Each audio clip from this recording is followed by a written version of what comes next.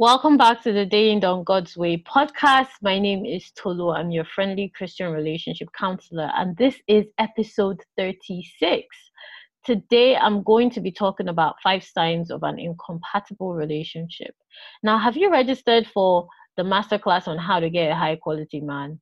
It is taking place in less than 2 days. So it's going to happen this weekend. I hope you're on that list of registrants because we do have limited seats. The link is in the show notes to join in. Make sure you share it with a friend. It is going to change the way you view relationships with men. Now, let's get started. The first thing I want to talk about is clarity. Both of you are on different pages in the relationship if you are not clear on what exactly you are in the relationship for. You want to be serious, he wants to take it slow. That is a problem. You think you're at the talking stage, and I say that with air quotes. He's dating someone else, you want to date for marriage, he wants to see how it goes. You see what I'm saying? There's so much confusion because there's no clarity. And sometimes it's not verbally expressed, it's implied, sis. You have to learn to read a man's actions. And I work with clients in Dating to Marry on this because it is a time saver in dating when you get clear on what this looks like. But when you're both on the same page, this is what it looks like. The relationship moves smoothly, there's less bickering, there's trust, there's transparency, there's conflict, but there's also clarity, and there's room for you both to grow through the conflict.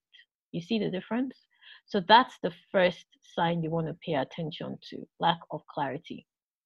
The second sign you want to pay attention to is consistency.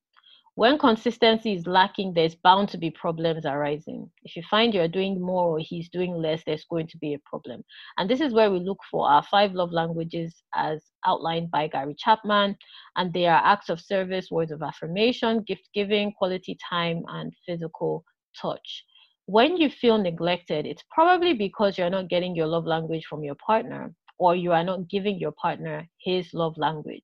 And it's also important to point out again that your partner has his own love language.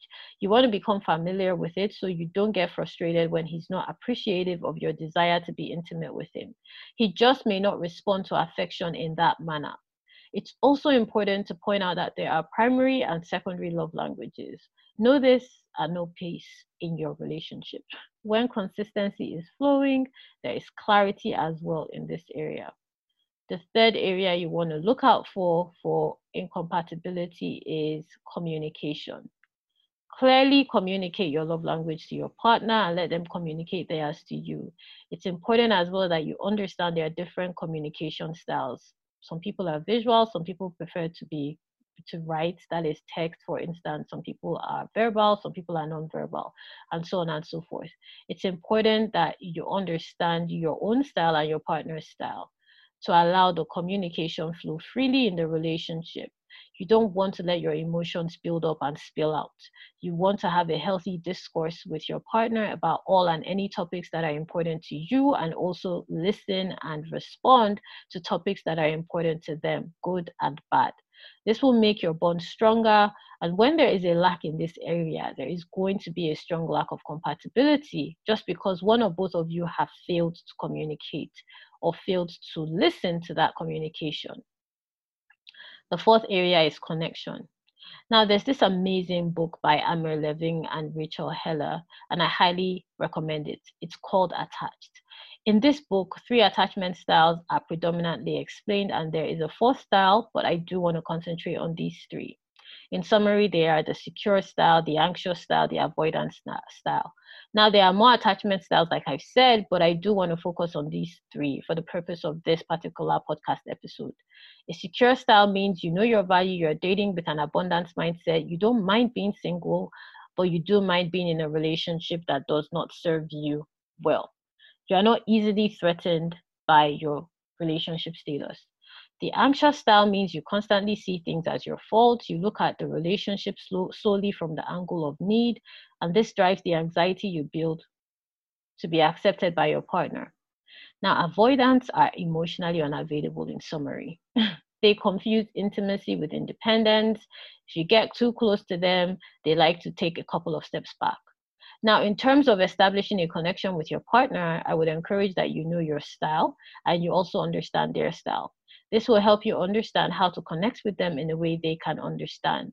Obviously, it requires effort from both sides. The final area you want to focus on is compromise.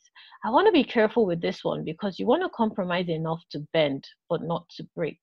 There is a difference. If you are constantly having the short end of the stick in the relationship, you are compromising to break. But if it's an equal effort, then you are compromising to bend. Sooner or later, it's going to become too much for you to handle if you are constantly the one getting the short end of the stick. But if you are flexible, your relationship has room to maneuver and to grow. Both partners should be bending for one another. How you bend and what you are willing to bend is heavily dependent on your negotiables and non-negotiables with your partner. And this is something that we definitely dive deeply into in Dating to Marry.